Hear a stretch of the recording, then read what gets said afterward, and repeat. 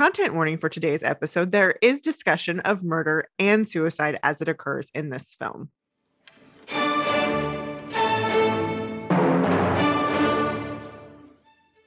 Welcome to Macintosh and Maud Haven't Seen What, the podcast where we make each other watch movies we should have already seen. I'm Diana. And I'm David. And today we are starting a new series. We are talking about two gentlemen with the same last name. We are exploring two directors whose works we've enjoyed, but that they've just got films that we just haven't finished watching. We are talking, and they each have very distinct styles. Such distinct styles, the two of them. This is the Anderson and Anderson series.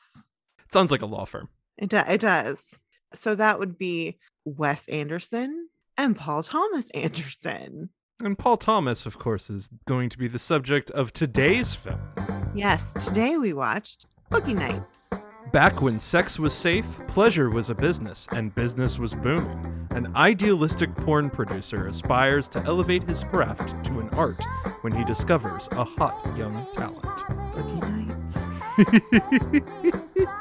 This is one of those weird cases where this is a highly enjoyable, watchable film from a director who is still figuring out what the fuck he's doing. So I'm the one who had seen this film. I had not. And when you think of Paul Thomas Anderson today, because this movie was 97.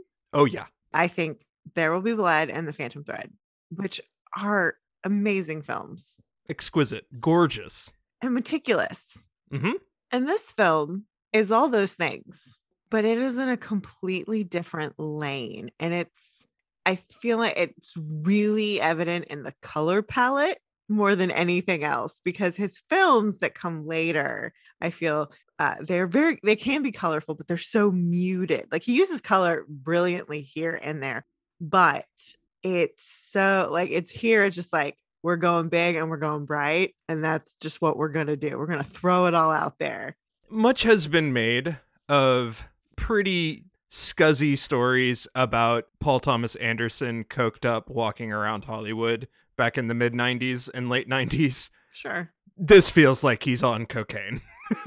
Well, I mean, his characters were on a lot of cocaine too. So yeah. That's not unfair.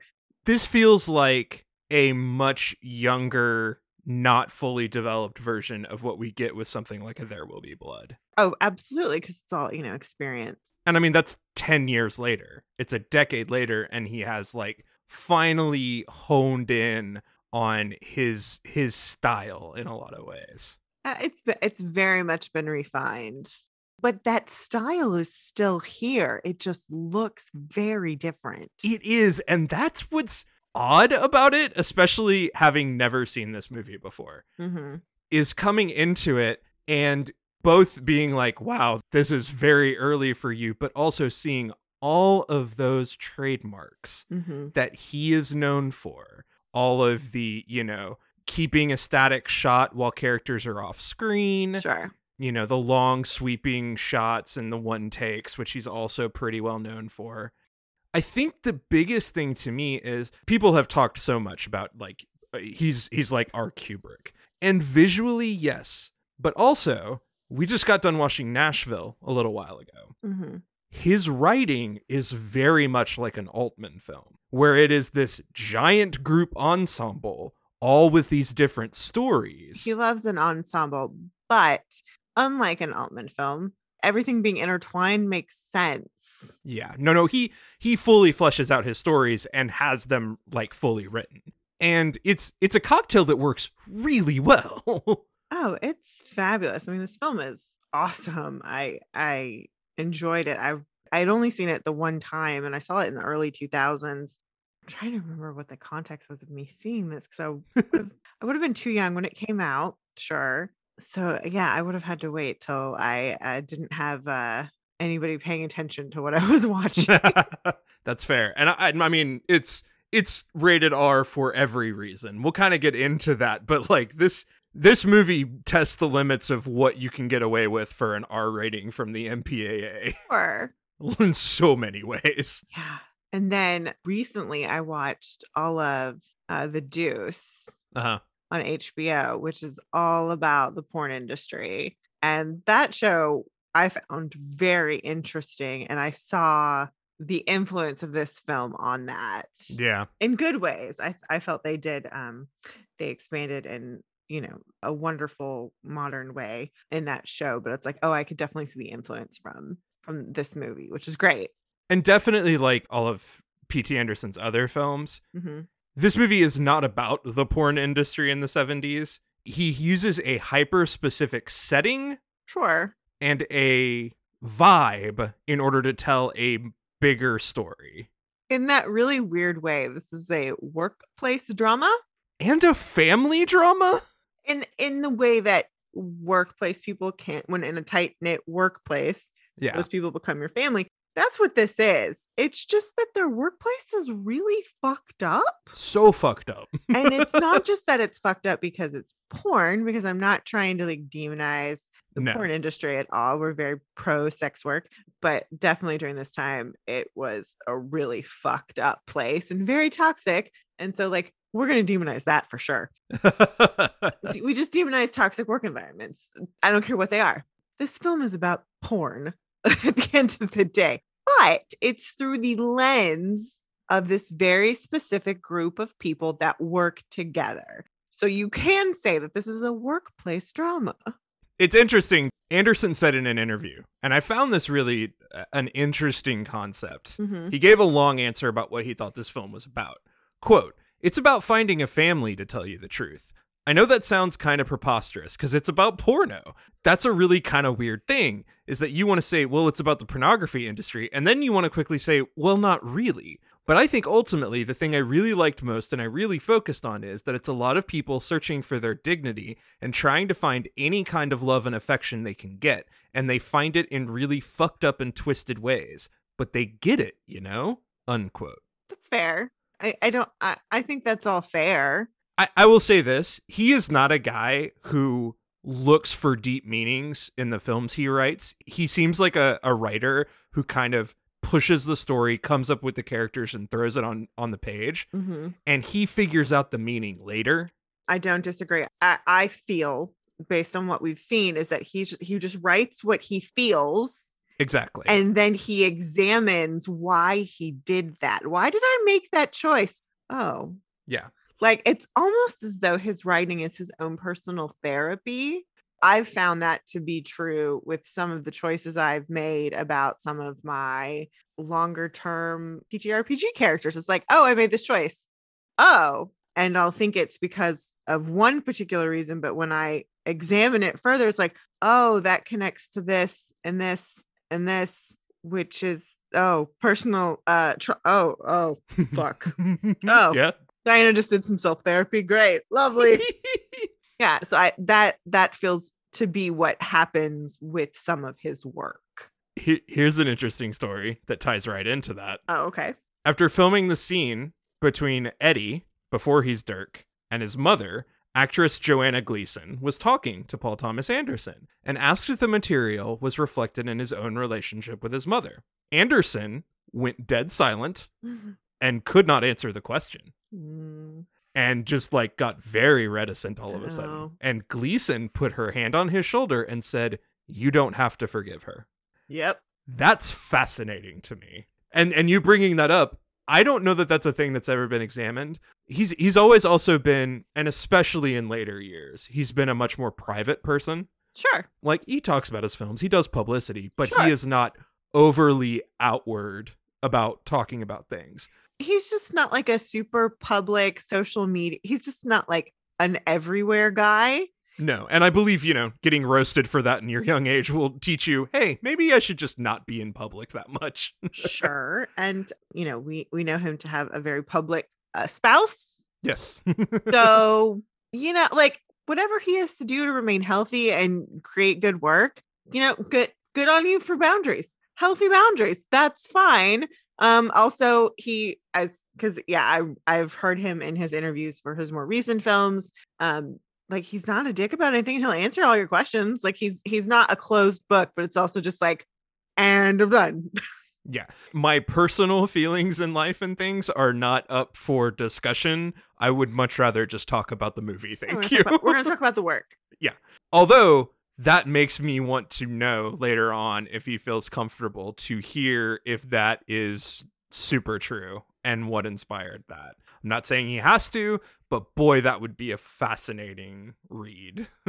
That would be interesting. I mean, it doesn't have to be mom. It could have been dad, but based on that interaction, it sounds like it's definitely pulled from a real life experience. Yeah. And maybe in that moment, he doesn't want to reveal who the person that actually is. Maybe it's not his mom, and his relationship with that person is fabulous, but it's based on something that actually happened to him. Yeah. Which is fair. And that's his to keep. So that's fair. This is an insanely good movie. And is. 2.5 hours that doesn't feel that long at all. No, there's some exposition that could be cut. There are some scenes that just go on too long, where it's just like, I feel like they're trying to build tension and we already know it's there. We're already uncomfortable. We already know what's happening and we don't need it. Like, we don't need the extra layer there of time. So you could probably shave about 15 minutes out of this from those things. But like, I don't want to pull any of the oneers. The oneers are great.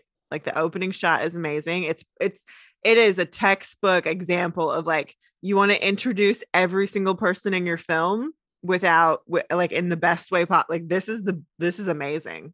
This oneer establishes every character that really truly matters. It tells me who they are, what the hierarchy is, what their shit is, and why I care. We know their baggage immediately. That's wild. That's my wife.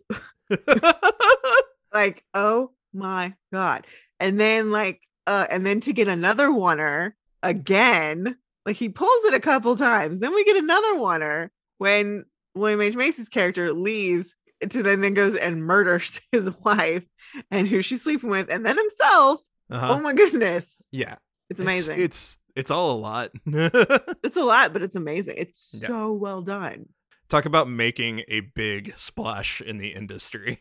So like, I mean, clearly we're very pro the writing and we're pro the directing. Yeah. Because they're so intertwined. We will deep dive into it. But first, let's talk about the budgets. Oh gosh. So the budget for this film was $15 million. Okay, yeah. Which, based on the cast and based on all the visual stuff we're doing, that makes sense. It grossed $43,100,000. That's not bad. This is a hard film to sell. Oh, super hard. The subject matter is going to make it hard for people to see. And yet, this movie did gangbusters. I remember vaguely, this movie was in the zeitgeist. It was a big deal. Oh, we were talking about it for years. And of course, it had a huge push in the college years for a lot of people our age. Like, this was one of those, if you like movies, you have to watch Boogie Nights. Well, there was that, but then there was also the whole, we were too young to see it when it came out. So it became one of those,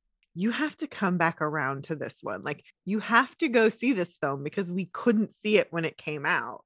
And that leads us straight to our director and writer, which is a fun thing we get to do for this series. Because they're the same for all of them. Yeah, now I will say, for our other director, there will be some additional writers. Sure, but they're the lead. They're head honcho. But for Paul Thomas Anderson, he does it all. Yep. He is a total package. So, we are going to talk about his credits this one time and one time only. Before this, he had a feature film called Hard 8. So this is not his debut picture, but this was the picture that put him on the map for everyone. Mm-hmm. After this, he created Magnolia, Punch Drunk Love, There Will Be Blood, The Master, Inherent Vice, and Phantom Thread, along with doing, more recently, a lot of short and long-form music videos with artists like Haim, Fiona Apple, who he dated at one point, and Radiohead and Thom Yorke most recently. Upcoming, he is working on an untitled project that is also only known now as Soggy Bottom. Yes, he does not release the titles of his projects until they are near completion. Pretty much. So we usually don't find out the title of his projects until we get the trailer. Mm-hmm. Which I also kind of love. We do know some of the stars of that movie, though. Oh, okay. Well, we're going to wait because we're going to get to enjoy that with everybody else. What do we think of the directing and writing specifically for this film? We're pro. Pro. Very pro. Pro. I mean, I think there's some places where you could shave some stuff off, Yeah. but there's not a lot of. I mean, I feel bad saying this, but there's one character he you could completely cut out and it would be fine. Which character? The one character I would cut just for time is Philip Seymour Hoffman. Scotty J is a little superfluous in terms of the story we're telling. Exactly. I understand why he's there because that guy is always involved. He's always there. That guy is always in this group. Look at any workplace drama, comedy. This type of person is there. Always. Always. So I understand his position, and it's Philip Seymour fucking Hoffman. We love him. Mm-hmm. So it has nothing to do with his performance. It has nothing to do with him at all. I love him. I want him in everything, and I miss him. But his character, his business, I would cut. That's one way I would shave some time, and then some of the tension pauses where I'm like, we already know this is tense and this sucks. Let's cut these seconds out, people. We don't need this. That's how I would shave my 15 minutes out of this movie. But I'm not mad. So I'm pro. I'm very pro. I think what's so great about his writing is how much you've mentioned it already, how much story is there. Mm-hmm. That's what's key, is that he's got this sumptuous feast of visuals. Mm-hmm. He's got these really fascinating characters, but we've seen all too often with all sorts of different directors that they don't have the story to back that up and prop all of that up. Mm-hmm. And this is the thing that makes him so great, is that he also manages to have that story. Mm-hmm. I think that is also probably a factor in why it takes him so long to make things. Sure. Because he's very deliberate in how he's going to create that story. It reminds me of Fincher a little bit. Fincher is so meticulous, and Paul Thomas Anderson is not meticulous in the same way, but he thinks about things, thinks about a story in that way. Like, it has to matter. I think one of the things that's so great about our story is that everybody has an identity. Even our secondary characters have an identity, and we understand what their deal is, especially as we get additional time with them, like Roller Girl. Yeah. Even like in every scene we have with these people, something else gets revealed. Like, it's so well doled out that we get this additional information, like about Roller Girl. And I think she's one of the ones that's the most interesting because, okay, you meet her and you're like, this girl's always on fucking roller skates. Like, what the hell? Oh, and she fucks with the roller skates. Okay. Yeah. And then you realize, oh, she's in high school. Yeah. Like, every time we have a scene with her, we realize something more, like, oh, like she's just been like passed around. Like, this is not great. She wants more. She wants to get her GED. She wants that. Like it's so cool what happens with her.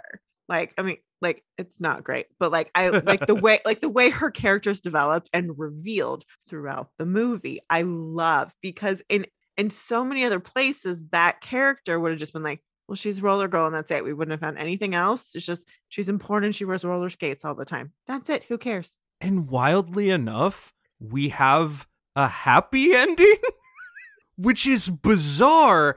After everything we go through, after lots of tragedy, lots of darkness, and not like a perfect ending, but an ending where we feel like everybody seems like they're at least gonna be okay. I wouldn't say anything's happy. I think the only person who gets a happy ending is Buck. I'm so happy for Buck. He gets exactly what he wanted. Yeah. He gets his store, which is great. And he gets a family, which is also pretty cool. I think our ending is really more of closure on this snippet of time we were witnessing. Like, it's like, oh, it's like a TV series almost, where you're like, oh, I spent time with these characters and now I'm leaving them knowing that they're going on, and okay, like, I'm just leaving them right now, and like, yeah, some of y'all are probably going to die or something bad's going to happen, but like, I'm just not going to be a part of this, but I have closure on what has just occurred. Yeah, very true. I think we have closure. Which, again, that's another Anderson thing. It's a really good way of telling your story. Like, I don't have to have a happy ending. I also don't, we don't need to avoid a tragic ending. If a tragic ending is the best one for your character, then okay, let's go for it. But he gave us a tragic ending to somebody in the middle of the movie. Oh, yeah. which I also thought that's a great place to put that, because usually that would be 2/3 of the way for the film. Nope, he put it like right in the middle. He is so good at making unexpected choices feel very natural. Oh, it's so great because everybody's all happy, go lucky, everybody's partying. Oh, we're gonna have some murder suicide happening. If I have more critique for him, it's a little bit more on the directing side, and it's very little. I mean, God, it's a gorgeous film. Yeah. And he's amazing at, taking these different shots. It just feels rough around the edges, and that's because he's still figuring things out some ways. But here's the thing. This is him inexperienced. I know. That's wild. That's obnoxious. That's fucking obnoxious. Because then you think of There Will Be Blood and just be like, yeah, okay. If this is what he was doing 10 years before while he was figuring shit out. Asshole. You fucking asshole. What a little fucking prodigy. I mean that with respect, you asshole. The film was based on a 1988 short he created called The Dirk Diggler Story. It was a mockumentary shot very similarly to the mini documentary that we see in the middle of the film. Mm-hmm. In that short, Robert Ridgely, the actor who played the Colonel, played Jack Horner, and Michael Stein, the customer at the stereo shop with Buck near the beginning of the movie, played Dirk Diggler. Okay. The original script for this film was 300 pages long. I believe it. And it was cut down to 180, which sounds a whole lot like Paul Thomas Anderson. Yeah. He is also, I'm pretty sure, known to be a guy who writes like a 6-hour film and then has to cut it down. Mm-hmm. He used the story of porn star John Holmes as an inspiration for Dirk's character, primarily a 1981 documentary called Exhausted, John C. Holmes, The Real Story, as a reference for several of the scenes in the film, especially those interviews that we see in that one sequence. He almost verbatim stole the lying about being able to block and edit sex scenes. When Dirk says that to the camera in front of the director, that is actually something in the documentary that John Holmes did in front of one of the directors, who then was like, no, he can't. Because John Holmes was so fucking strung out and high. Okay. That is one thing that's fascinating to me, is that these were not things that they sort of came up for comedic effect. These were actual real things that he put into the film as part of his research. Which then makes me appreciate it, because it's like, this isn't just for comedy, it's for texture, and to make it even more believable. Which is wild, because it doesn't feel believable at all in the moment. Mm-hmm. Dirk's first character in the film is named John, and Dirk mentions coming from the Marines in that scene. John Holmes had spent time in the Army. Mm-hmm. But when we see the scene pitching the detective serial to Jack Horner, Dirk criticizes John Holmes' Johnny Wad character. Well, look at the character Holmes came up with, for instance. And look, Tell me. Well, I don't like seeing women treated that way. This guy, he plays Johnny Wad. It's always about slapping some girl around or whatever. It's not right. It's not cool.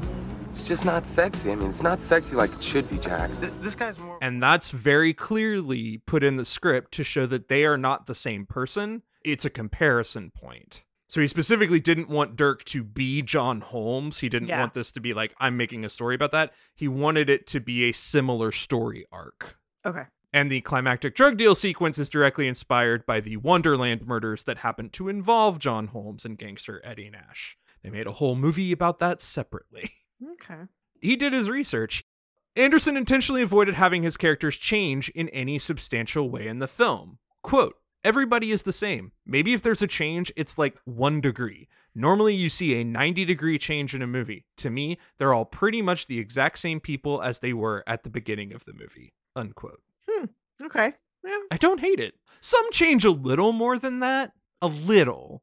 I don't think it's that they change, it's that their circumstances have changed at that point. Very true. Buck didn't change, but his circumstances had changed. So for him, the appearance of change is huge. That's what he wants. That's what he cares about. But, yeah, but like he was still him, like, but like in a good way. I'm not like shitting on him. I forget everybody's name. And then like his lady, like for her, like she become a mom. So like, yeah, things had changed for her. The John C. Reilly character, nothing had fucking changed for him. Like nothing changed for him. Nothing changes for Dirk. Well, the difference for him is he had actually been knocked down a peg. Like he realized like, oh, I'm not hot shit and I'm not going to be hot shit. I can be hot shit for a moment, but I will not be hot shit forever. That's what changed for him. I have a role to play. Mm-hmm. And then for Amber, it was like, I'm never getting my kid back. No. Like that's gone. What a heartbreaking scene. Like I can get Dirk back, but that's it. I will never have my actual son, but I can at least have this family. Yeah. That's by all this bullshit circumstance has at least landed with me, and at least I have that. Yep. Wow. He'd been burned from his debut picture, Hard 8, and so he had some big principles he was going to lay down by making this film. Okay.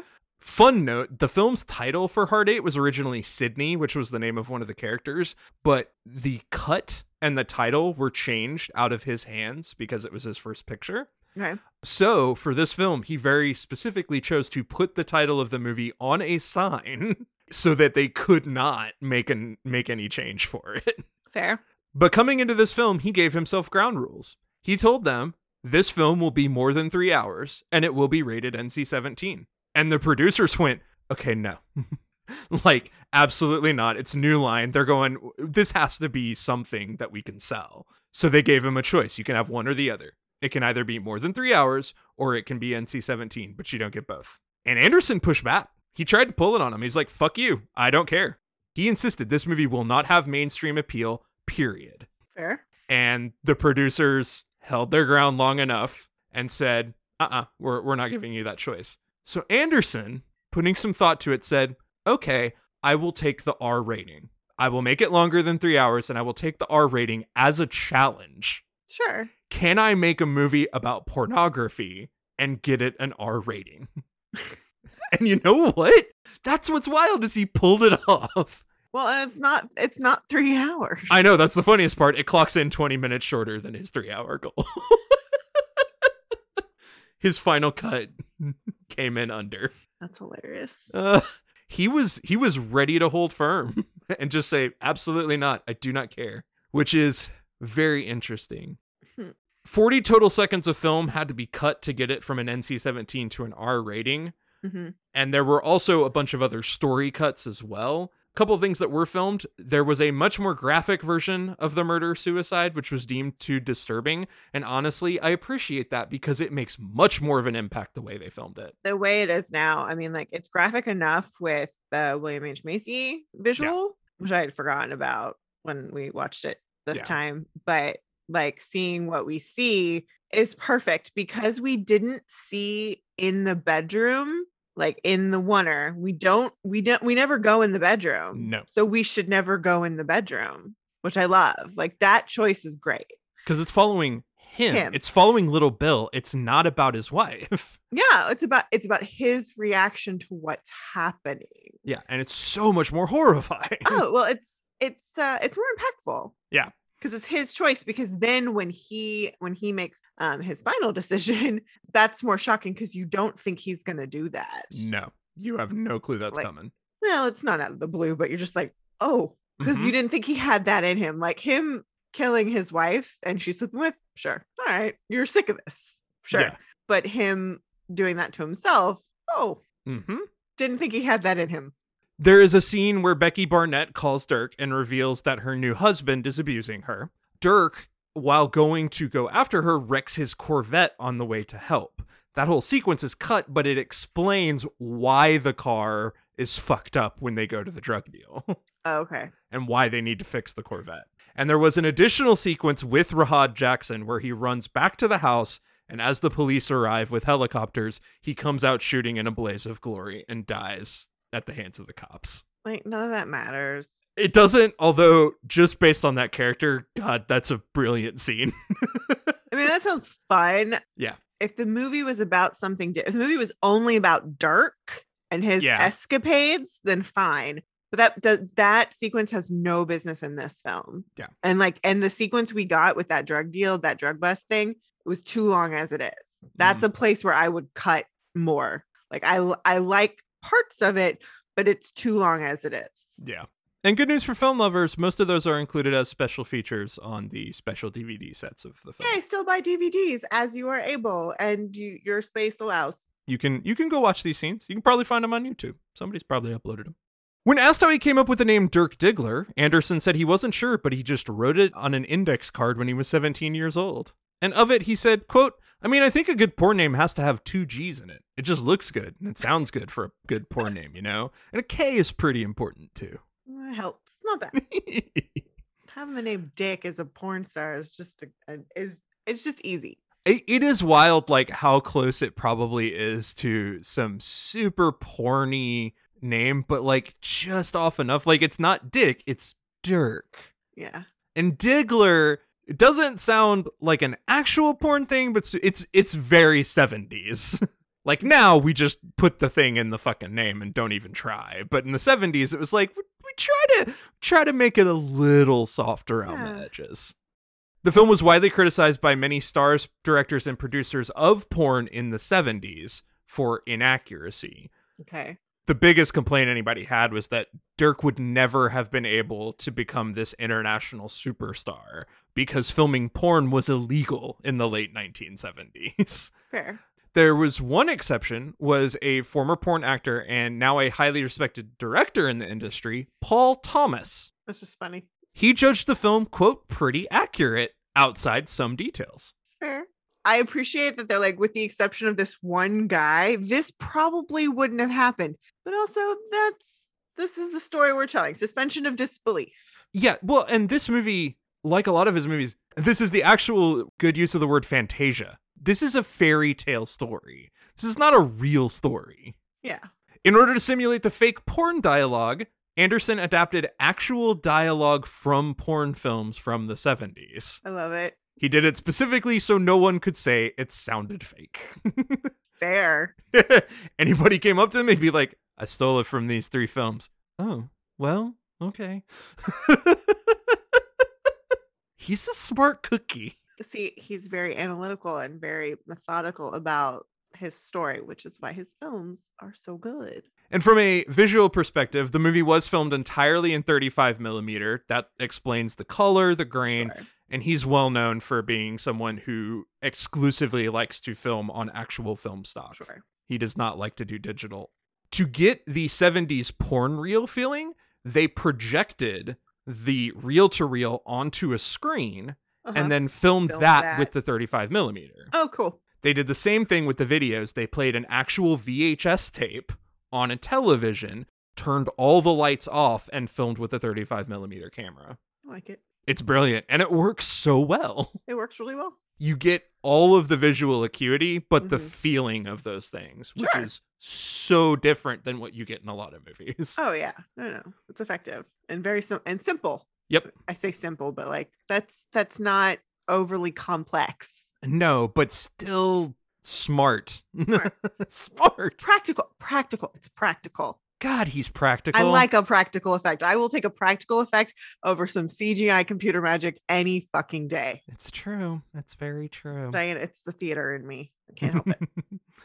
And that gets us through our director and writer. We're very pro. Very pro. Now we need to decide, are we pro this cast?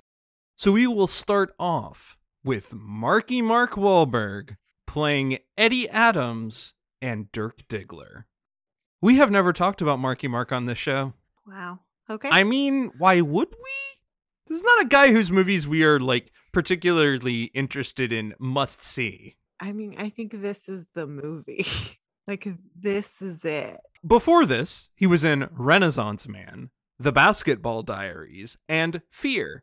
After this, Three Kings, The Perfect Storm, 2001's Planet of the Apes, Rockstar, 2003's The Italian Job, I Heart Huckabees, Four Brothers, Invincible, The Departed, Shooter, We Own the Night, The Happening, Max Payne, The Lovely Bones, Date Night, The Other Guys, The Fighter, Ted, Pain and Gain, Two Guns, Transformers, Age of Extinction, The Gambler, Ted 2, Daddy's Home, Deepwater Horizon, Patriots Day, Transformers The Last Night, Daddy's Home 2, All the Money in the World, and Scoob.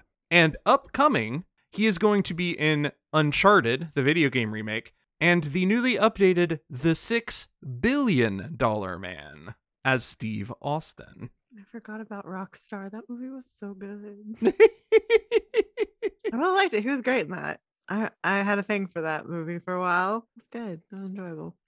What do we think of Mark Wahlberg in this film?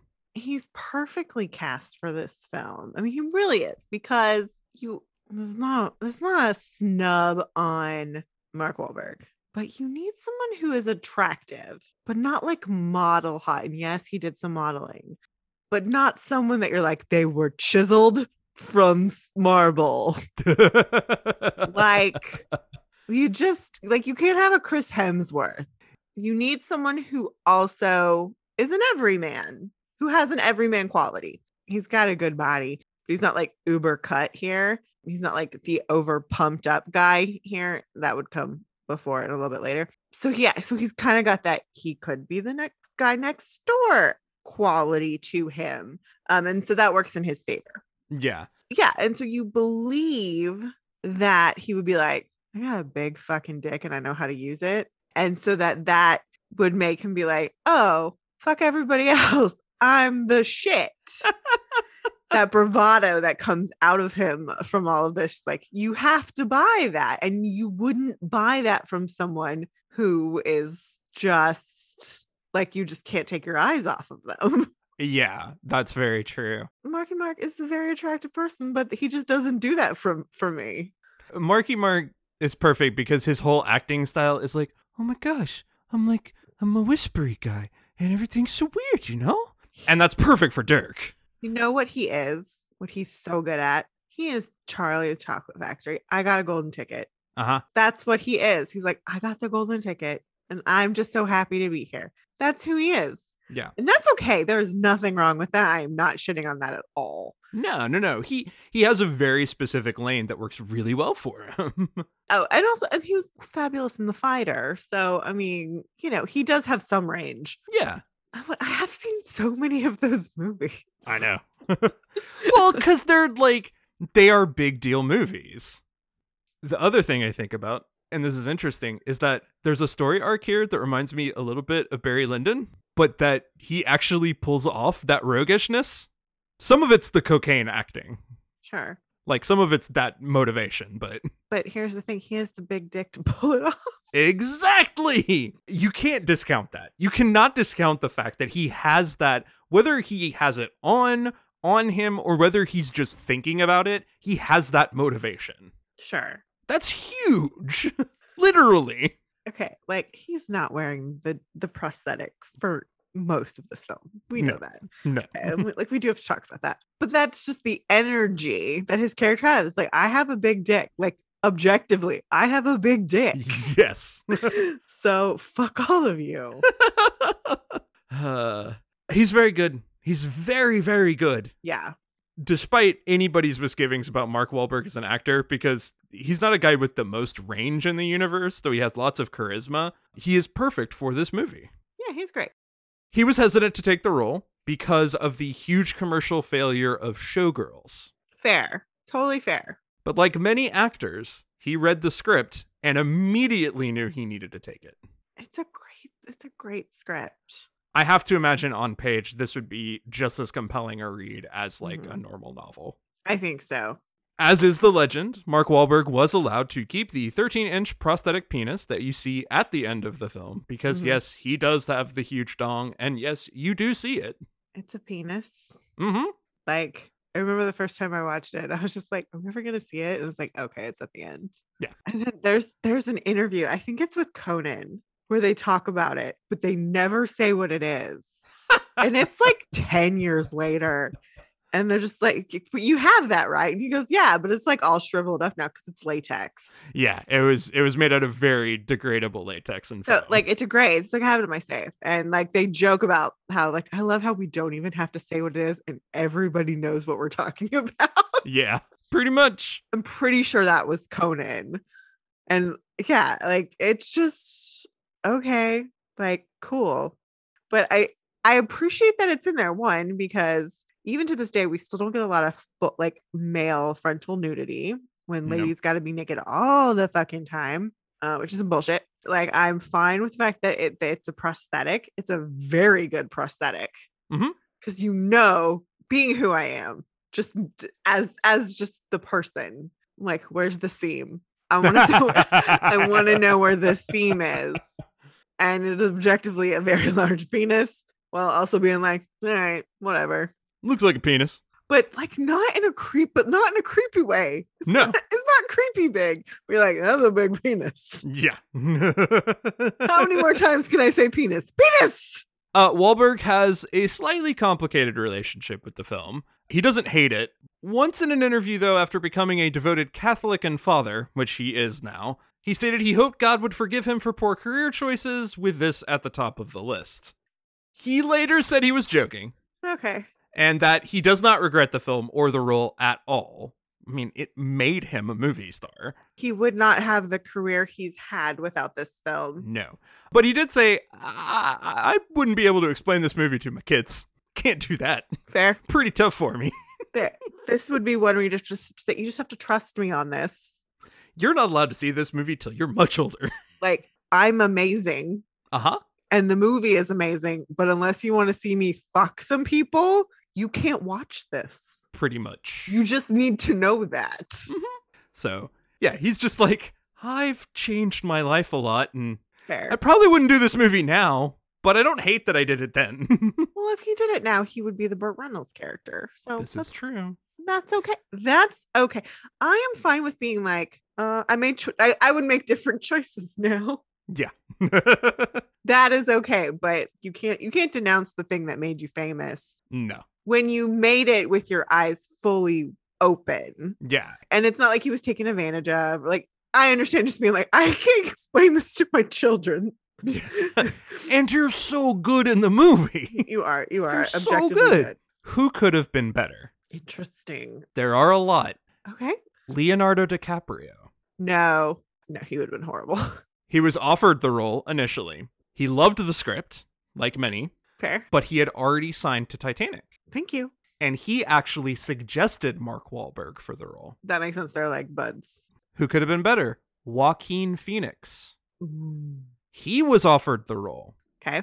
but he was concerned about portraying a porn star at that point in his career Okay. and declined. Fair. And of course, as we know, Joaquin is now a frequent collaborator with Paul Thomas Yep. Anderson. So then some other names. Jason Lee. Oh, interesting. Christian Bale. Oh, sure. Maybe a little too hot. That's where we get in. I mean, okay, Christian Bale can be a chameleon. We've talked about that. Christian Bale is first and foremost a character actor. He's just in a really fucking gorgeous package. That's true. Which is why a lot of people tend to discredit his character acting ability. Yeah. He's just so fucking amazing. I love Christian Bale, but no for this. Ben Affleck. Here's the thing. Ben Affleck got so big so quick. Like he's just a tall man. He could play the John C. Reilly role in a hot second, though. No, he could not. Really? Not convincingly, no. There's a depth to that role that he didn't have. Fair. I gotta think on that one a little bit more. Okay, who else? Matt Damon. Yes. Yeah.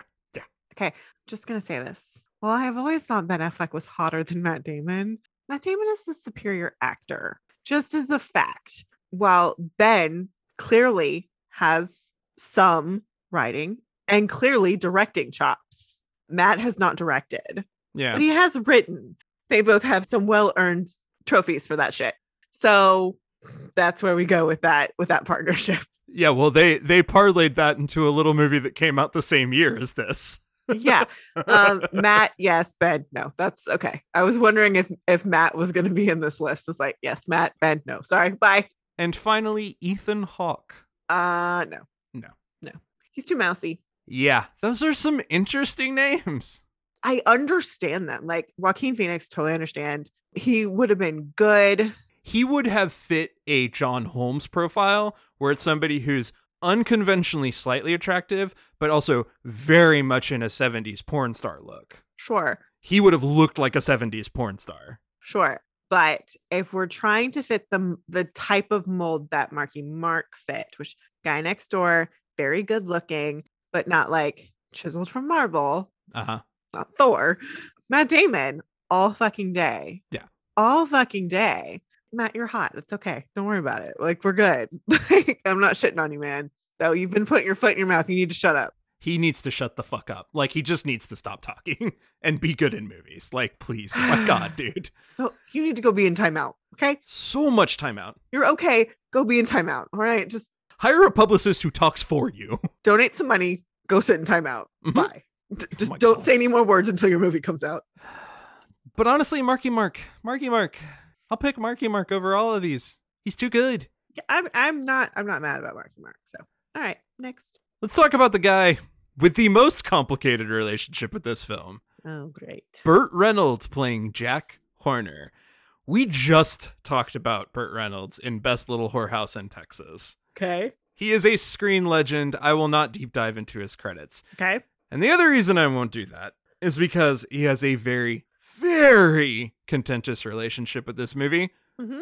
But before we get into that, what do we think about Burt Reynolds in this film? I thought he was good, but I don't know if this is him or the writing, but I don't see a turn in him as much. I would have liked to see a little bit more softness with him in the moments where he is being compassionate, because there are a few moments where he is being loving towards Amber, and then when he's forgiving Dirk, when he's clearly trying to comfort Roller Girl, like, I don't see softness from him at all in those moments. And that is where we should have seen almost a different person, because I understand everywhere else it's like, I have to be the boss, I have to be this person.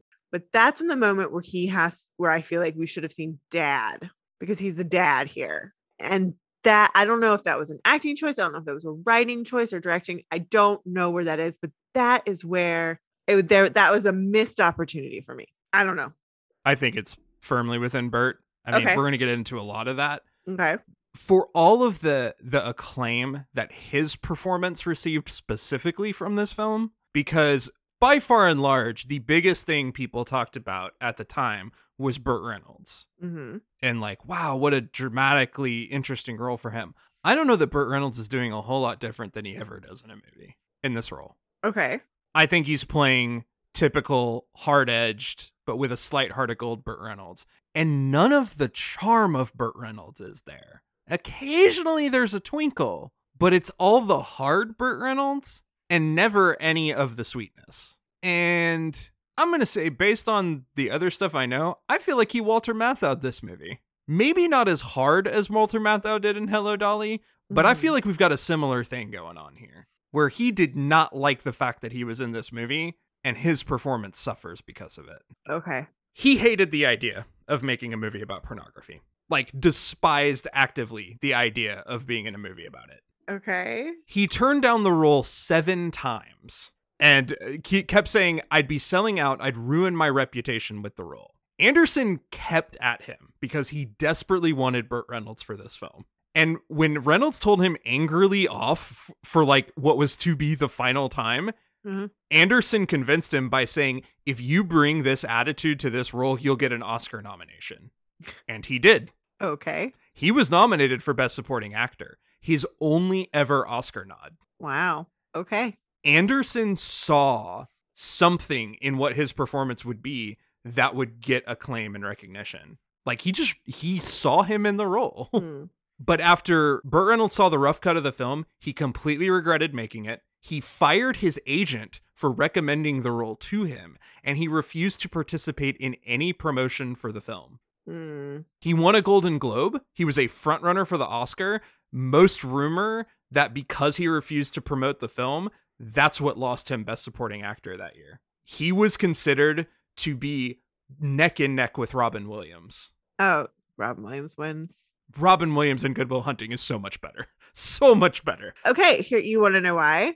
Okay, aside from that's such a good year, 97. Ooh, I distinctly remember this year. Ooh, that's as good as it gets. Fuck. There's a lot going on. That's when Jack Nicholson got his last one. Oh my God, that's such a good fucking year. Here's why he lost to Robin Williams, is that Robin Williams showed depth that we had never seen from him before. We've seen the manic from him. Yeah. And we saw this peek into the mania that allowed like that made us all just so captivated by him. The script for Good Will Hunting is great and beautiful. Yeah. And I would probably say now that Boogie Nights is a better script, but Good Will Hunting surprised us in a way that was probably why it won. Burt Reynolds could have gotten that.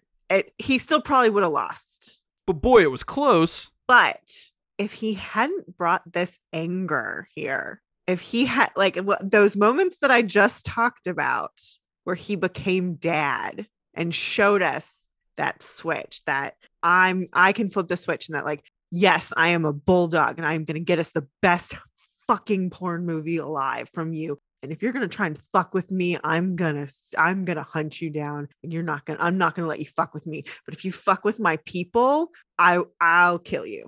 That scene with Roller Girl is fucking amazing. It's amazing. But that moment when he gets back in that car, we should have seen him like comfort her. That's such a missed opportunity for both him and the movie. And that could have clinched it.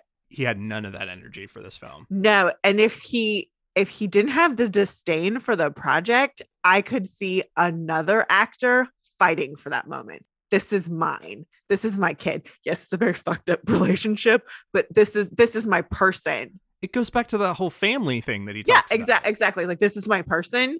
They just got attacked. We need this moment. Give me it now. Yeah. Ugh.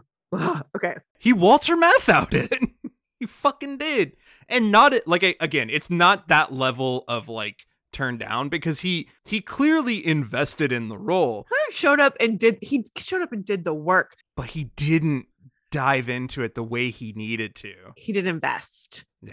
He sold his Golden Globe for about $20,000 later on at auction because it meant so little to him. As long as he puts the $20,000 to a charity, then I don't care. He also, at best, strongly disliked Paul Thomas Anderson.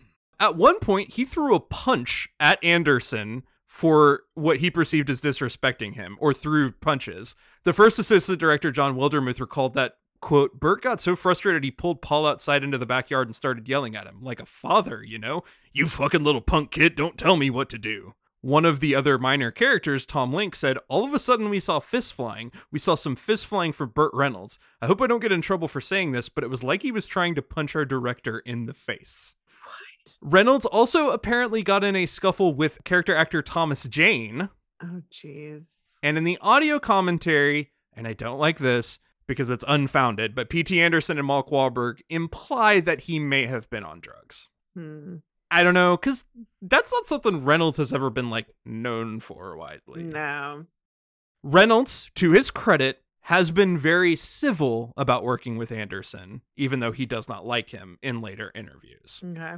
He said, quote, personality-wise, we didn't fit. I think mostly because he was young and full of himself. Every shot we did, it was like the first time that shot had ever been done. I remember the first shot we did where I drive the car to the theater. After that, he said, isn't that amazing? And I named 5 pictures that had the same kind of shot. It wasn't original, but if you have to steal, steal from the best. Fair. He thought this was a young punk kid who thought he was too full of his own shit and got mad about it.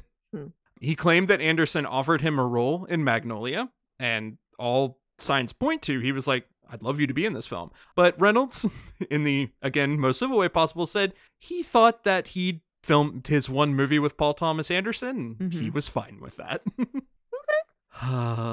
He also said that he researched the role by visiting porn sets and talking with porn actors. He claimed that it made him want to wear rubber gloves and take a shower after, and that every porn actor wanted to know how to get a SAG card. Yeah. Which the second part is fun. I'm like, yeah, that's just a Hollywood thing. Fair. The first part is like, fuck you, Burt Reynolds. His hatred for porn is off the charts. Yeah, it's bizarre. Frustrating. Mm-hmm. Also, he did his first day of shooting in an inexplicable Irish accent. Nobody knew why. By the second day, he changed it back to his normal voice. So, thank God. Okay. Who could have been better? We have some options. Warren Beatty. Ooh, yeah. We're not the biggest fans of Warren Beatty, but... No, Warren Beatty is a complete fucking douchebag. But all he would have to do is be himself for this movie. That's what I'm saying. Sydney Pollack. Done. Mm-hmm. I'm fucking done. Sydney Pollack would have brought all of the rage, and he would have given me that scene. He would have given me that fucking scene. And he also would have been funny. I just think about Eyes Wide Shut, and a movie that's kind of a mess, but Sidney Pollack is so fucking good in it. Sidney Pollack is amazing. He can be hilarious. He can be dramatic. He can do it all. And he's also a director. He fucking knows what's up. He attended the premiere and stated in interviews publicly he regretted turning the role down. Good. After seeing the final product. Good. I get it. So many people were afraid of this movie because it was pornography and Showgirls and all Showgirls of that. tanked. Showgirls was shit. Okay. Someone needs to remake Showgirls. Remake Showgirls. Here's the thing. I've watched Showgirls. I've watched it in the way. And also like, okay, let's watch this objectively. Objectively, there's a good story there. It's Paul Verhoeven and he doesn't care about story. No, but the concept is fabulous. Yeah. Because it's just a total backstabby star, climb the ladder story. That's great. It just happens to take place in Vegas, which is just a crazy, crazy place. Because we always put things in Hollywood, put it in Vegas. It's a different fucking world. Do it. It's A Star Is Born with drugs and boobs. Lots of boobs. Hello, boobs. People want to see boobs. So much boobs. Lots of boobs. Go for it. Uh-huh. Also, who could have been better? All turned it down. Albert Brooks. No. Harvey Keitel. Yes. Oh, be still my heart. Love that man. He'd have the same scuzziness, but Harvey Keitel can be soft if he needs to be. I know that. Hello, the piano. Oh, I forget about the piano all the time. It's so good. That's your apartment. That's your apartment. It is my apartment. God, that movie. Oh, I love it so much. Yeah. Dave and I have had this conversation. It's a little sidebar. Anytime anyone mentions The Apartment, I just go, oh, it's the best movie David has ever made me watch. But anytime I mention the piano, David goes, oh, it's the best movie you've ever made me watch. So good.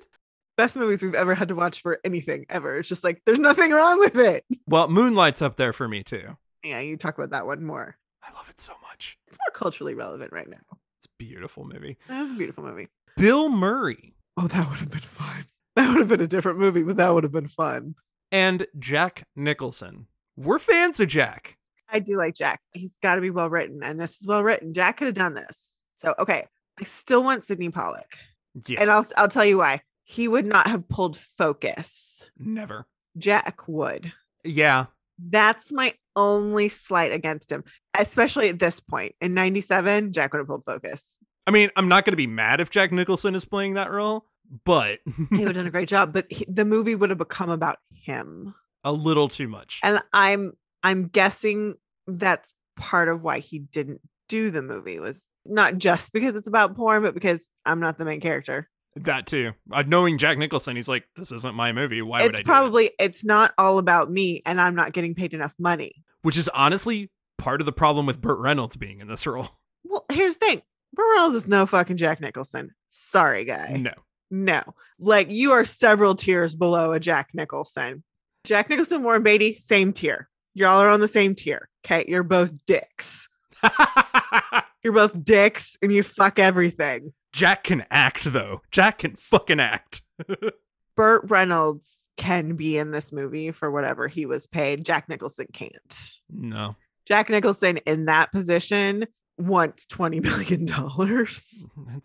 It's not his film. No, here's the thing. I'm sure if they're like, we'll pay you $20 million to have this position in this film, and he'd be like, all right, whatever, I don't care. Show up for a couple of days, I'm done. Who cares? If he loved the film enough to do it, he would do it. But at this point in his career, because after this point, he stopped doing anything. He did all as good as it gets, and then it was just, handful of movies every once in a while to pay the bills. I'm done. Well, I will say, as frustrating as it is, Burt's fine. Like, he doesn't ruin the film. No. It's just, God, it could have been so much better. We could have had so much more magic. Really. Someone who is magic is Julianne Moore playing Amber Waves. She's always magic. Now, we have talked about Julianne Moore before with the not magic Kids Are All Right. Oh yeah, that movie was trash. A movie that we absolutely hated. The kids are not all right. In this film, wow. The kids are also not all right. Well, that's true. She's so good in this movie. She's fabulous. She has the hardest role. Yeah. Because you instantly feel bad for her. You do. but then you also have to kind of hate her and still love her. You have to go through all those range of emotions because you have to be like, wait, oh my God, that was your kid calling. Oh my God, you miss your son. Why are you still fucking doing coke and porn if you want your child back all the time? Oh, this is what you're good at. Mm-hmm. Oh, this is where you get love and affection. Okay, now I understand. Okay, cool. Yeah. Oh, you're stuck in this life. That's why you're doing it, so that you can support yourself. Okay, cool. I love and support you as a person in this film. And then it's like, oh, you're addicted to this. Like, it's not just coke, but like you are also addicted to this. And then she's talking about Dirk as her son that she's having sex with, which is weird and fucked up. But it's also like, this is this world. Yeah. And then she has that scene with Roller Girl where it's just like they're just doing coke back and forth, and it's just like, can I call you mom? Can I call you mom? And that's she just wants to be needed. I love you, Mom. I want you to be my mom, Amber. Are you my mom? I'll ask you if you're my mom, okay? And you say yes, okay? Are you my mom? Yes, buddy. Yes. And here she's needed, and it's like that's part of why you stay. So it's like she has this hardest role, and it's so well done. It's so good. This movie has this amazing thing that it does where you will be in the middle of what feels like a pretty buck wild comedic scene, and on a dime you will go into tragic territory. Like, they're on coke, you're cutting back and forth to like them at the studio singing shit, and it's all fucking stupid. And then all of a sudden, out of nowhere, will you be my mother? And you go, whoa, when did we make that turn? Yeah. And it happens so often. And the fact that Julianne Moore has to be in the majority of those scenes and pull it off, and she does. The other thing is she's consistently in character. There's never a point when she leaves that Amber Waves character behind, even at court. Like, she tries to hide it, but she's still in it. Well, that's the thing that's different for her than I think anybody else. She is Amber Waves. Yeah. That is who she is. Yeah. For everybody else, it's this thing that they're doing to get them to the next thing. Yeah. And I don't think that's true for her. No. Amber Waves is who she is. And not in a bad way, but like, that is who she is.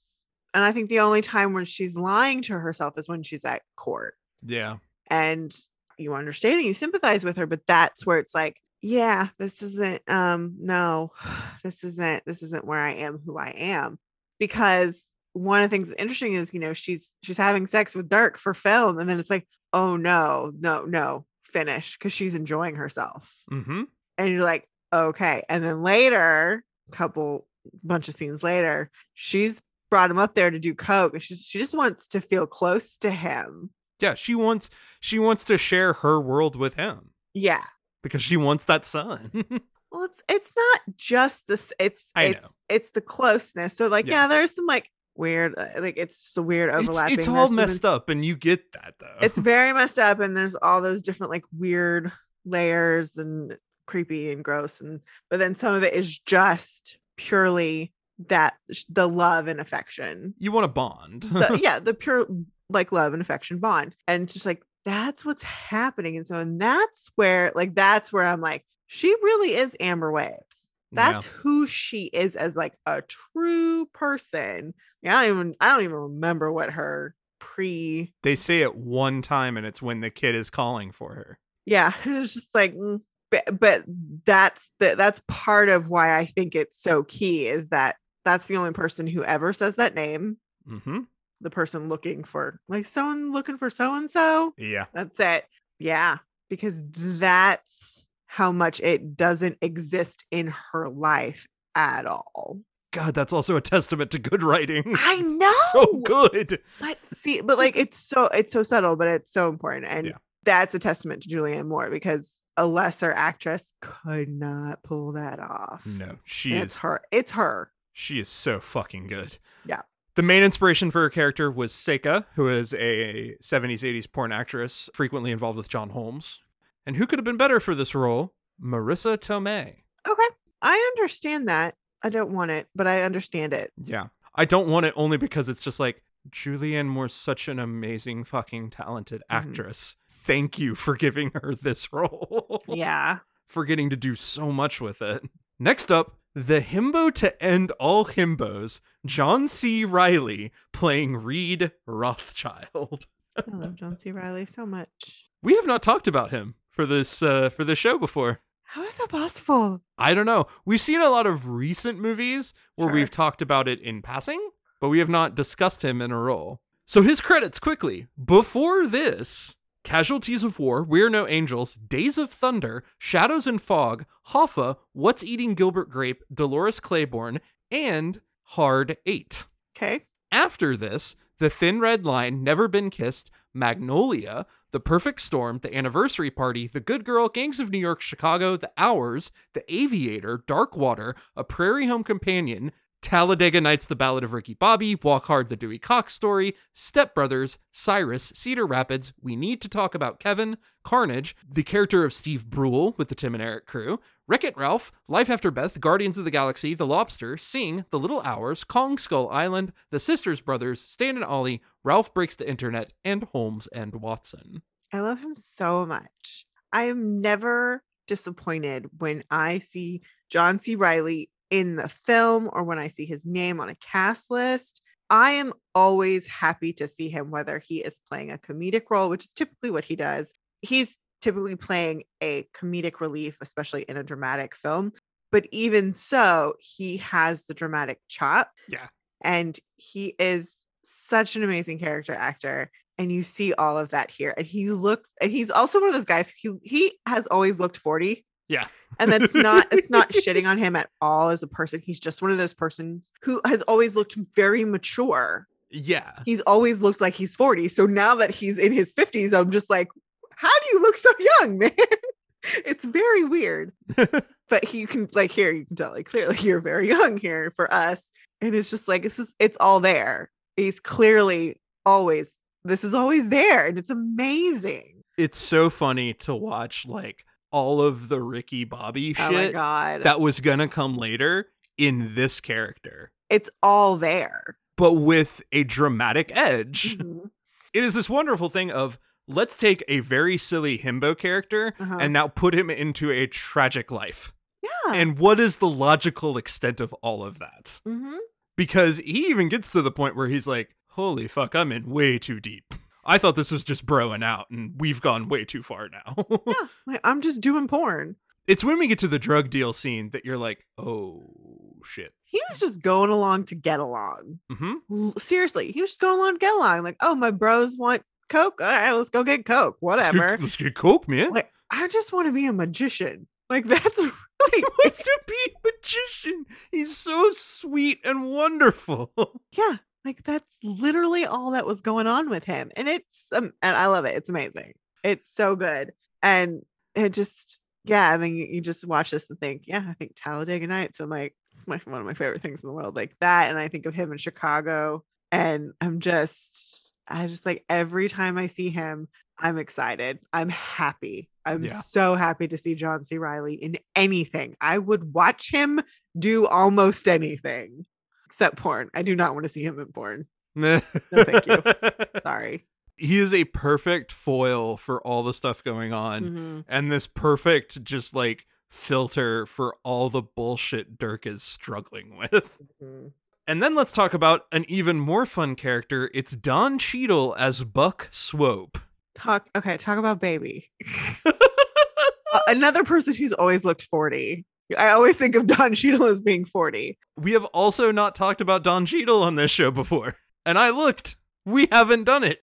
That feels so wrong because we've watching all of the Marvel stuff. Like, we see his face all the time. How do we not talk about him? It's because all these movies we have seen, or some of them we haven't gotten around to yet. Fair. But this was the first one. So before this, Hamburger Hill, Roadside Prophets, The Meteor Man, Things to Do in Denver When You're Dead, Devil in a Blue Dress, Rosewood, and Volcano. After this, Bulworth, Out of Sight, Mission to Mars, Traffic, The Family Man, Swordfish, Ocean's 11, The Assassination of Richard Nixon, 2004's Crash, Hotel Rwanda, After the Sunset, Ocean's 12, Talk to Me, Reign Over Me, Ocean's 13, Hotel for Dogs, Brooklyn's Finest, Iron Man 2, and then all the subsequent Marvel movies that he's been in, Flight, Space Jam: A New Legacy, and he's also done a ton of TV recently. He's an amazing actor, and god damn it, he is the most lovable character. Very much like the John C. Reilly character. He's like going along to get along.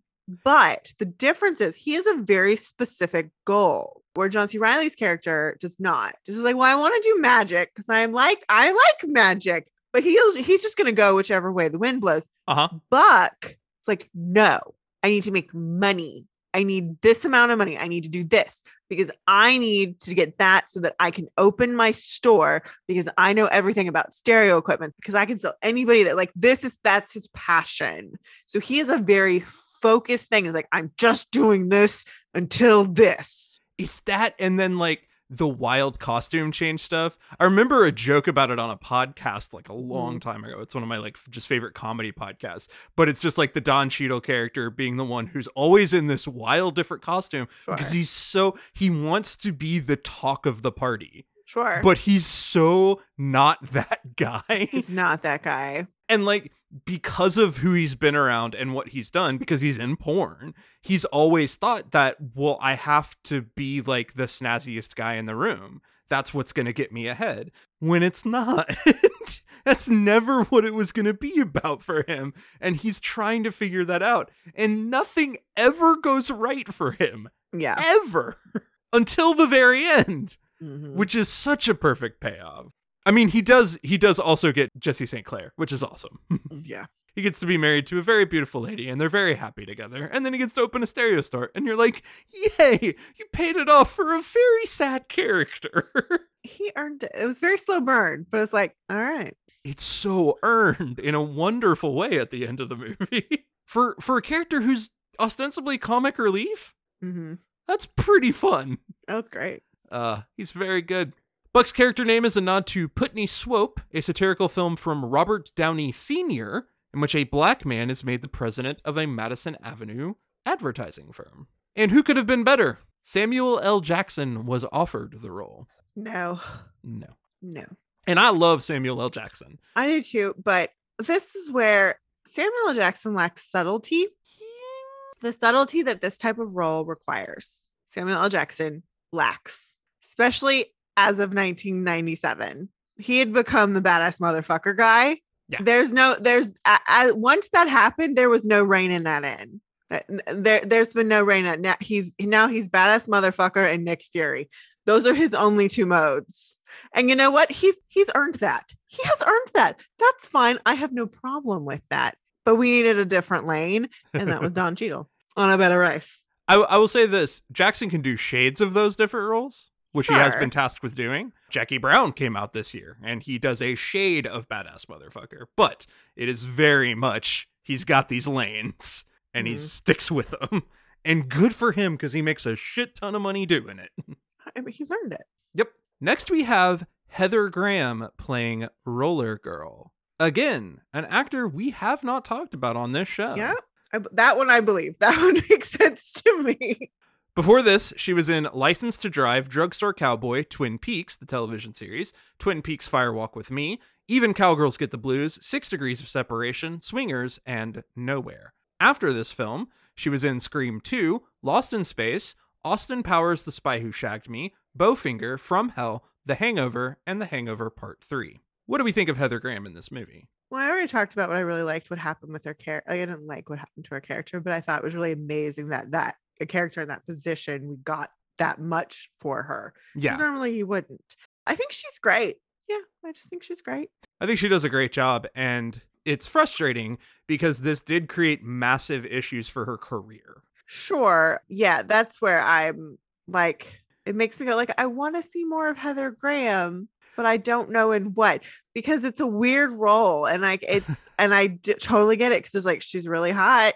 She's gorgeous. Yeah. But one of the things about her not having a bigger role is that we didn't see as much performance range from her. We saw her naked and we saw her raging out on a guy with her roller skates. So that really puts her in more being naked or horror films, which is kind of what she did. Yeah, I think there is a lot of nuance that you see in her performance. Absolutely. I think casting directors would not have paid attention to it because culturally in 1997, we weren't actually thinking about that shit. No, we were just like, oh, she doesn't mind showing her boobs. So, and she's hot. So let's just do that with her. This movie comes out now, she would be in line for all sorts of new interesting roles. Sure. And also, if they were pushing her more in the horror route, we have more nuanced horror coming out. So it wouldn't just be show us your boobs and then murder people. You get to have a story with your boobs out. Yeah. It's okay. Because to me, like, the most fascinating part about that scene, especially from her standpoint, it's not when she explodes. It's watching her face during the VHS part of it, where you're watching through the camera and seeing all the phases of like, yeah, I'm sexy, I'm hot, all right, let's do this. This isn't going great. No, and then, okay, get the fuck off of me now. And clearly shaking. Like, this is bad. And you see all of it. Like, that's such good acting. And the fact that people would not recognize that for her career. She couldn't get substantial roles for nearly a year after this. She briefly considered taking a part in a softcore film because that was the only thing she could get.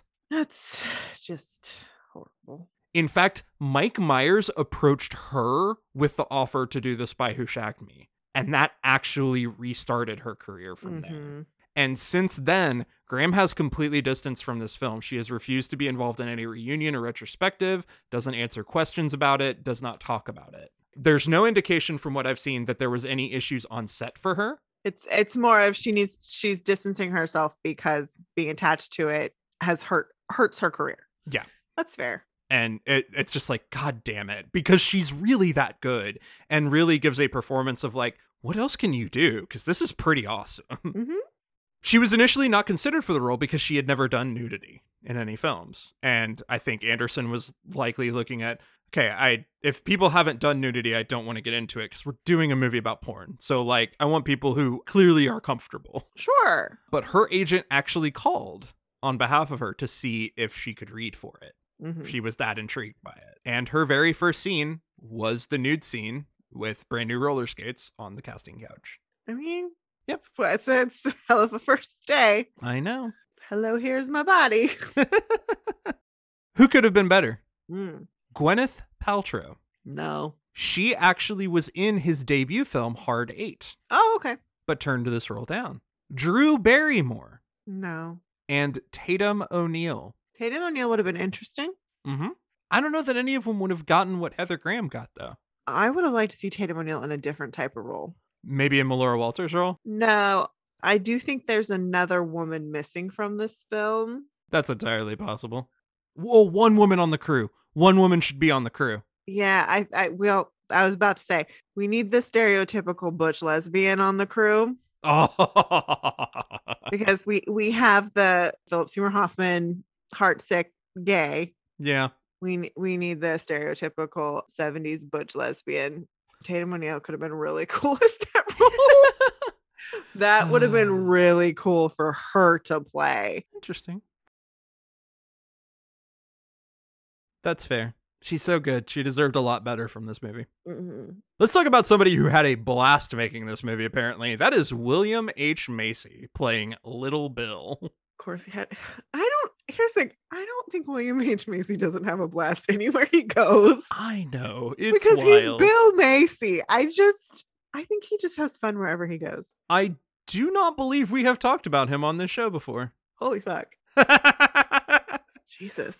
William H. Macy is a character actor legend. We don't need to go through all his credits. You've seen him in at least something in your life. You have, because he's William H. Macy. You know who the fuck he is. Yeah, pretty much. What do we think of William H. Macy as Little Bill? I love him.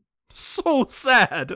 He's just so pathetic. Ugh. But like, not in a like, he just feels so pathetic and he's just downtrodden. And I love it. Yeah. I love it. Like, it's a really horrible sudden ending to his character. Sure. But in a perfect way, because it is coming at the point that it does. The immediate next thing is now it's the 1980s and the worm completely turns for the rest of the movie. Like, everything goes fucking south for all the different characters after that moment. So it is a big tonal shift for his character to just suddenly do something horribly violent like that. It's a huge story signpost. But he's just, God, he's good. He's so good. His agent actually discouraged him from reading the script for the role because he thought it'd be bad for his career. Oh, sure. Macy read it anyway, loved it, and immediately signed on to the role. Sure. Because he's William H. Macy. He's William H. Macy. He's a character actor, so he's there to just do whatever he wants to do. He's a character actor, and whenever he gets a character that's as good as this one, he's just like, I'm all in. During the shot where his wife is getting fucked outside the apartment complex, Macy flubbed his line, saying, My fucking wife has an ass in her cock in the driveway, Kurt. All right? I'm sorry if my thoughts are not on the photography of the film we're shooting tomorrow, okay? Okay, no big deal. Sorry. All right? Gotcha. Mm-hmm. Anderson loved how flustered it made Little Bill sound so much that he kept it in the film. And by God, I laughed so hard at that. It's so great because it's just a perfect like view of like, yeah, of just like, blah, blah, blah, blah, blah, blah, blah. She has an ass in her cock. I don't know.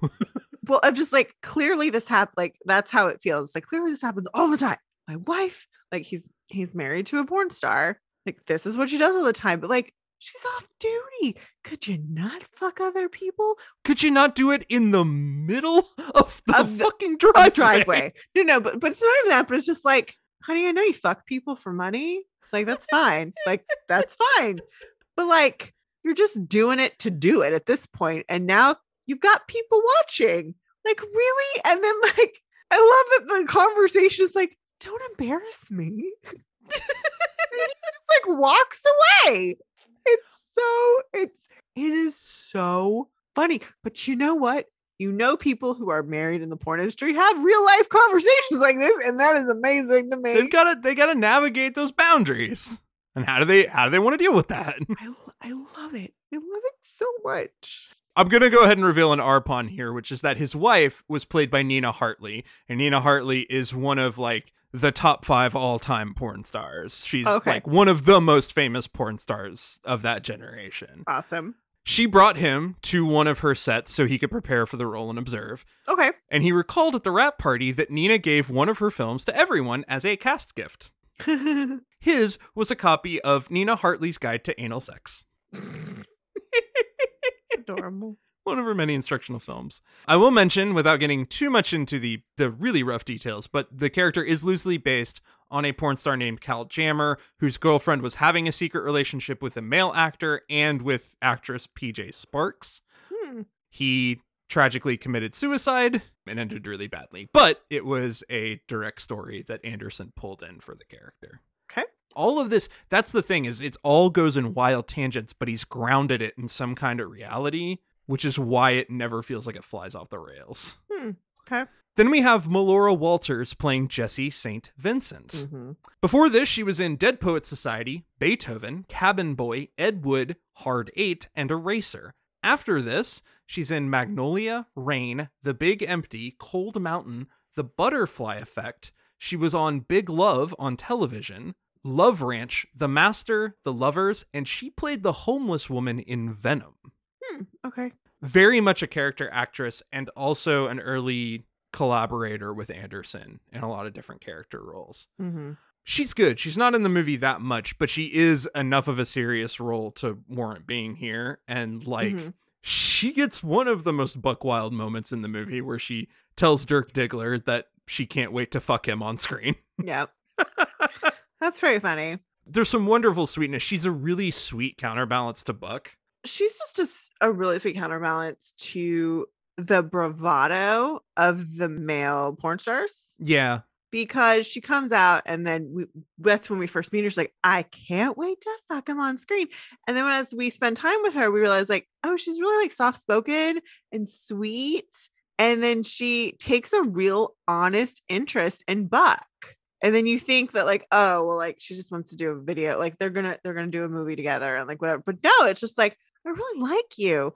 And they form like this true relationship and then they have a child together. And it's just like, oh, like you're just a person. Yeah. Like that's great. And there's no like weird intentions and there's nothing else happening on. Like this is your job. That's cool. And it's great. And so it was really unexpected because you were expecting something weird or bad to happen with her. Never comes. No. She's just a person. We need it. You need just a little bit of softness and a little bit of funny. You need a little bit of all of that so this movie just doesn't devolve into tragedy. Well, the thing is, those people exist. And so one thing I do really like about our smattering of characters is that you have these people who are like, no, I'm here. I'm going to do this. I'm doing porn to do porn. I'm doing porn to make money for this. I'm doing porn because it's what I'm doing today. I'm doing porn because I love doing porn. Exactly. So you have like all these different people. And I think it was really good how clearly we had that. Yeah. And finally, for our main cast, Philip Seymour Hoffman playing Scotty J. We have talked about him before for Mission Impossible 3 of all movies, though we will mention him again in this series. So keep a lookout there. He is a favorite of Paul Thomas Anderson, of course. And what do we think about him in this movie? He's adorable. Superfluous as this character may be, he does it so well. Yeah, even though I said I would cut him, I only would cut him because he's superfluous. Yeah. But he's adorable because he's Philip Seymour Hoffman. Like, he's so funny, and he is that guy. That guy is always there. And then it is so tragic because you do see the moment after that guy does what that guy does. Because every time you see that guy, it's always the, oh, holy shit, he's been a weirdo, and you would follow the main character away. Yeah. Instead, you watch Dirk go away, and you stay on Scotty, and you watch Scotty get in the car, and then you're like, oh, God. Yeah. I'm not going to lie. I'm going to be honest here. I have been that guy at times. I have been that awkward guy. And boy, howdy, do you beat the shit out of yourself when you are that guy. Yep. And it's hard. And seeing that is just like, yep, that's exactly what that's like. And wow, he does it so well. He does it so well. I'm a fucking idiot. I'm a fucking idiot. I'm a fucking idiot. I'm a fucking idiot. I'm a fucking idiot. Fucking idiot. Fucking idiot. Fucking idiot. The role was written with him in mind. Sure. Hoffman was totally shocked to learn that the subject of the film was pornography. He just thought he was going to play this really goofy weirdo character. And who could have been better? Jack Black. Oh, that makes sense. Yeah. Who else would you possibly cast in this role? I wouldn't say he would have been better, but if like for whatever reason he couldn't have done it, I would have been totally fine with Jack Black being that character because he would have threaded that needle very well. Both of them would have done just about as amazing a job. They would both be great. Because Jack Black does have the chops. He's just not given the opportunity. Nope. He could do it. He could fucking do it. I love Jack Black. Yes. And I miss Philip Seymour Hoffman so much. We do miss him. Our pawns. We got Louis Guzman playing Maurice Titi Rodriguez. Okay. He's amazing. Alfred Molina playing Rahad Jackson. That was so unnerving. It's like, wait. Fun part, he had never heard Jesse's Girl or Sister Christian before because they weren't hits in the UK. Oh, that's funny. So he spent 3 days listening and playing them repeatedly until he knew them forward and back and could sing them at will. That's fun. And to stay oblivious to the firecrackers, he used noise-canceling earpieces in that scene. The rest of the cast is actually flinching at actual firecrackers going off in that studio. I like that. And who could have been better? John Turturro and Sean Penn. No. I reject this. We have Joanna Gleason playing Dirk's mother, done tons and tons of work, but you'd best know her as Rachel's boss at Ralph Lauren, Kim Klutzy. Yep. Laurel Holloman playing Cheryl Lynn. She was Tina Kennard on The L Word. Yep. Greg Lauren playing the young stud who finds the lady coked out and overdosed. He is the husband of Elizabeth Berkley. Oh, yeah. Ricky Jay playing Kurt Longjohn. He's the amazing close-up magician we've talked about for Tomorrow Never Dies and appears in Deadwood. John Bryan playing one of the awards ceremony band members. He is a very well-respected film composer. He worked on Magnolia, Punch Drunk Love, and Eternal Sunshine of the Spotless Mind. Michael Jace playing Jerome. He was one of the main cast members of The Shield. Philip Baker Hall playing Floyd Gondoli. He is one of Paul Thomas Anderson's go-to characters, and he will get a much bigger mention with Magnolia. Thomas Jane playing Todd Parker. He's, of course, a great character actor, known from Deep Blue Sea, The Thin Red Line, and The Mist. Michael Penn playing Nick the engineer at the studio. He is the composer for this film. Okay. Robert Downey Sr. playing Bert, the studio manager for the music studio. This is the father of Robert Downey Jr., directed a whole bunch of counterculture films. And he is credited as, parentheses, a prince in the credits of this film. Veronica Hart playing the judge. She is another famous porn star from the 80s. Her actual custody issues inspired Amber's custody issues for this film, and she is playing the judge in that scene. Jack Riley playing the lawyer. He was on the Bob Newhart show and did the voice of Stu Pickles on Rugrats. Aww. And finally, John Doe playing Amber's husband. He is the LA punk rocker from the band X, and he had a role in Roadhouse. That gets us to trivia. Trivia.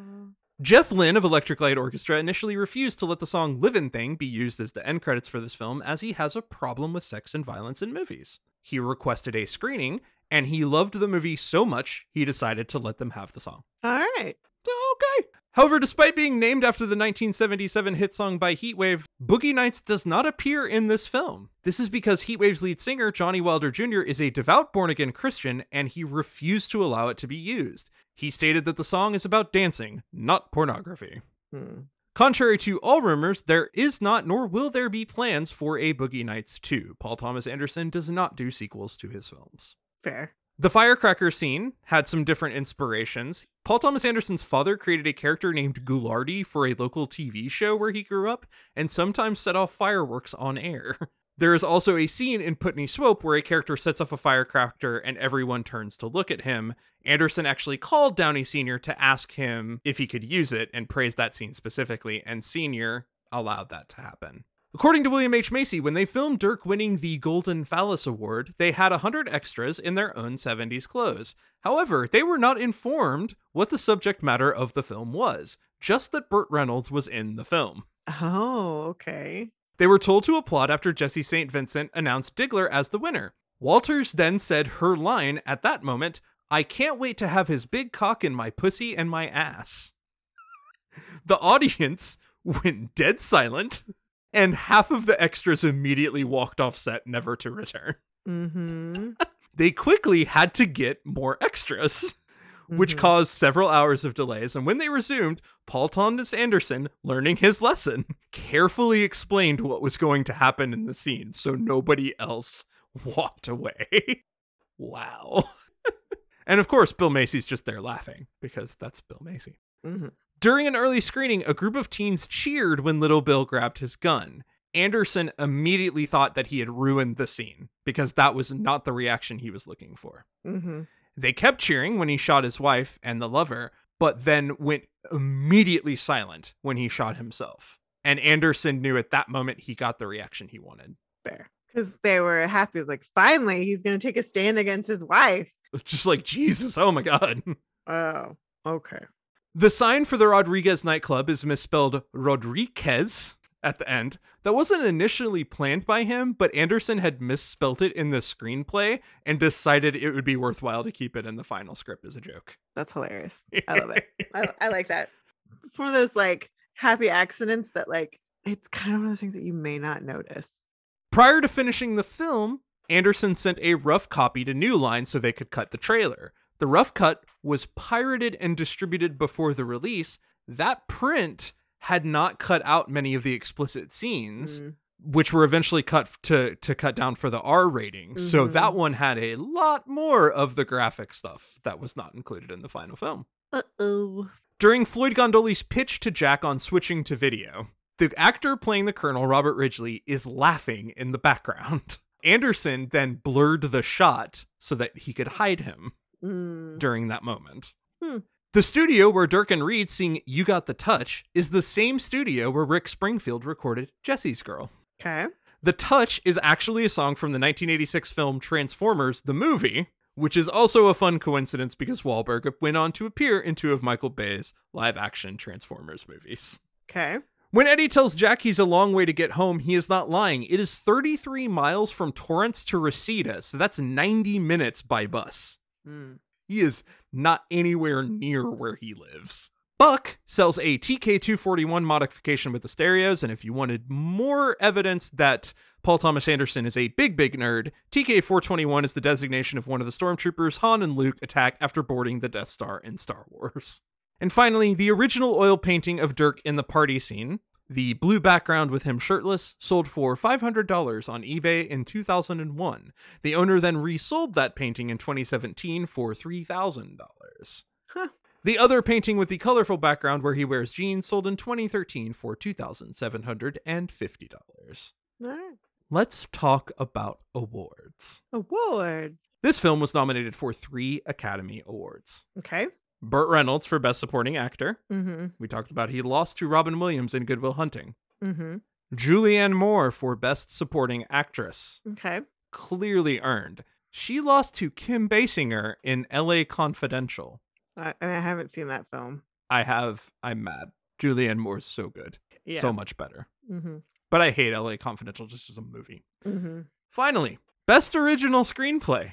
Paul Thomas Anderson. Mm-hmm. Lost to Matt Damon and Ben Affleck for Good Will Hunting. Okay. What else was in this category this year? The other nominees, Mark Andrus and James L. Brooks for As Good as It Gets, Woody Allen for Deconstructing Harry, Diana Fire. and Simon Beaufoy for The Full Monty. Yeah, that movie sucks. Okay, yeah. Boogie Yeah. Nights should have won. I get it though. I get it.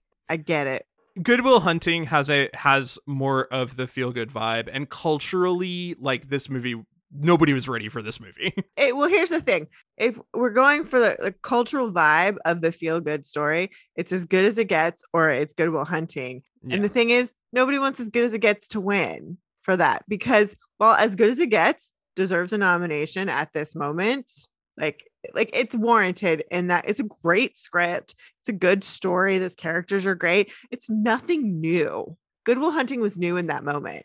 And Yeah. they like the story of these 2 scrappy actors writing themselves an Oscar winner. That's the dream. Yeah. They love that story. It's the Rocky story all over again. It is 100% the Rocky story. I mean, the nomination is deserved. It's a beautiful story and it's very well written. And we know it to not have been a fluke at this point, because everyone keeps trying to say that's just a fluke. It was a fluke. It wasn't, y'all. Yeah. But This movie is so much better. here's the thing. It's been 20 years. We're looking at it this way. If Boogie Nights won, we understand why Boogie Nights won. I understand why Good Will Hunting won. That's how the cookie crumbled. It's okay. I'm not mad. I'm not mad about it. I understand. Nomination is warranted. We're happy. So long as warranted films get nominated, I need to stop being so mad when they don't win, because we know how much of a crapshoot that is. Oh my God. And, we know how votings get split, and then we're fucked. But, like, we couldn't cut out Peter Cataneo for The Full Monty and put Paul Thomas Anderson for a nomination for Best Director, because holy shit, this movie. Who won for Best Director this year? James Cameron for Titanic. Oh yeah, because it didn't get nominated for because the writing for Titanic sucks. Yeah, no, the writing's terrible. Okay, this is the Titanic year. It won everything else. Okay, yeah. Just I don't care. I'm not. anyway. It's fine. Yeah, Paul Thomas Anderson was not going to win against James Cameron. He did not deserve. Here's the thing. Here's the thing. He's been not. It's fine. It's fine. He's not lacking in recognition. Paul Thomas Anderson does not give a fuck. He is not lacking in recognition, David. It's No. fine. But still, I'm just like, I get it. I don't know, get it. Academy. It's a movie. It's a movie about porn. As Paul Thomas Anderson would later explain, because he was tired of explaining this movie, it's a movie about a guy with a big dick. There you go. It's a movie about a guy with big dick. So how many dicks are we going to give this movie, Dave? How many 13-inch schlongs are we going to give this movie? It's not perfect, but it's damn near close. So it's 4.5 dicks. 4.5 dicks. It's Yeah. So close. So close. I'm not there yet. It's Because it's rough. It's a little overbloated. Just a little. And then that Burt Reynolds factor, which doesn't kill the movie, but left us wanting something even better. It's so close. Yeah. Just can't. It's just so close. It's just 4.5 dicks. But for the movie that established somebody, Sure. a lot of times those are like 3-star movies, 3.5. Yeah. They're like honest effort. Honest effort. God damn, to be this good so early on. So 4.5. Yeah. I am mad. I am mad about that. 4.5. I'm I'm not not mad. mad about the time I spent watching this film for a second time. No, and I would watch it again. That's that good. I would not watch it frequently. No, and not for any of the sex at all. Like No. and that's another thing. You could remove all the boobs and butts. You can remove Yes. all the sex. Film's still good. And that lets you know that the movie's not solely about porn. Nope. I'm just going to watch Mark Wahlberg and John C. Reilly sing terrible 80s songs. That's what I'm going to do. And then run on rooftops. What a fucking inspiration. So what are we watching next? What's our next film? Well, if we were going to watch this and be like, wow, this is the beginning of something, let's get really to the root of the beginning of something. We're going to go all the way back. We're going to go a year before this to watch Wes Anderson's debut film. We're going to watch Bottle Rocket. Oh, geez. And that was filmed here. Here's the thing. We've seen the big early Wes Anderson films, Sure. We haven't seen that one. but we haven't seen Bottle Rocket. This one I think is going to be even weirder for us because I don't think Wes Anderson really knew what he was doing just yet. Okay. All right. So until next time. Have a good movie.